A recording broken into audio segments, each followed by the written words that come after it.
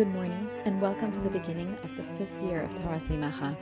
It's hard to believe I began on January 1st, 2019, with a short parenting message to a few people. And here we are today with so many women learning and growing together. Thank you for being part of it.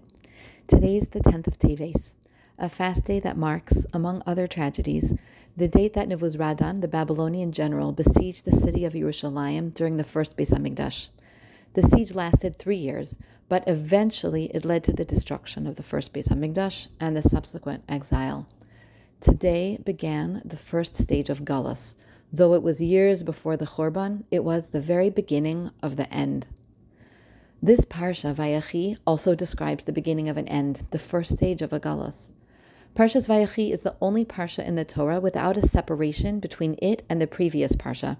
If you look in a Sefer Torah, Vayigash seems to flow right into Vayechi without a break. And Rashi asks why, Lama Parsha zu stuma, and answers that once Yaakov Avinu died in Parshas Vayechi, the eyes and hearts of the Jewish people became blocked from the agony of the enslavement. Nistemu, the word for their eyes and hearts were blocked, is the same word as the unseparated Parsha. That's the connection. The Mefarshim ask, though, how can you say the Jewish nation suffered from enslavement as soon as Yaakov Avinu died, when we know that as long as any of the 12 Shvatim were alive, the enslavement did not start? Shibud really did not begin at Yaakov Avinu's death. So how can Rashi say their eyes and hearts were blocked from the suffering of enslavement when nothing had really happened yet? The Sfas Emes answers beautifully.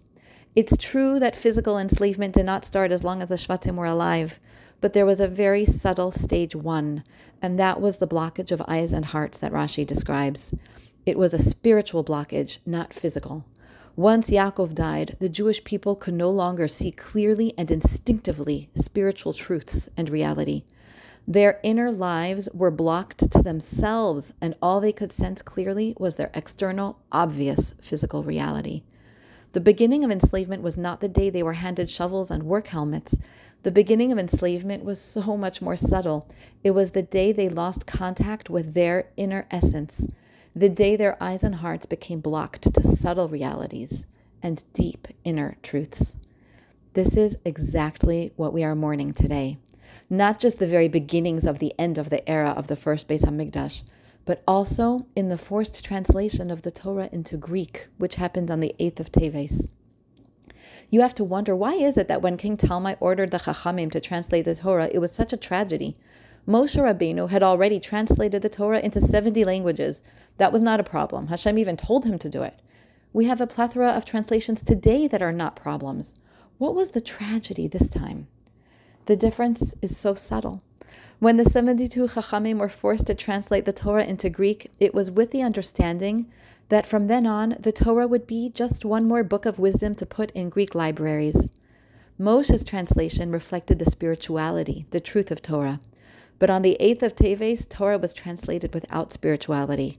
From then on, it was going to be open to misunderstandings and misapplications and distortions. It could be seen as nothing more than another book of great literature on the shelf. The essence of Torah was lost in the translation, but it was too subtle to see at first glance. The Chachamim's translation may have looked just like Moshe Rabbeinu's overtly, but the inner difference is vast. One was infused with spirituality, and the other was devoid of it.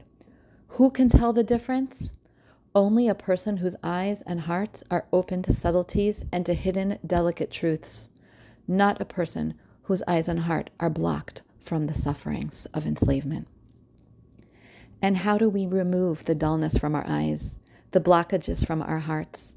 How do we undo the process of destruction that began in Parshas Vayechi and on Asara B'Teves? Believe it or not, by developing ourselves as Jewish women and mothers. The pasuk in Mishlei says, "Shma b'nei musar avicha va'al titosh Torah simacha." Don't forsake the Torah of your mother.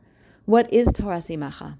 The Mefarshim describe Torah simacha as the attitudes, the values and behaviors that a child imbibes subconsciously by being around his mother during his early years. Torah simacha is not taught in workbooks and lectures. It's a subtle, intuitive knowledge gained through living and experiencing a hashkafa, a worldview, through a mother. It's our privilege to transmit Torah Simcha to our children. It's our responsibility to open their eyes and hearts to subtle, invisible, yet absolute truths that they will miss without our influence. And it's a hard mission, made even harder in a world of technology which is ever present to distract us from ourselves, to close our eyes and hearts and senses to our own inner truths that we can so easily ignore. Our children are counting on us to keep our eyes and hearts open, to keep our moral compasses steady, to stay attuned to what our intuitive wisdom tells us is right and wrong.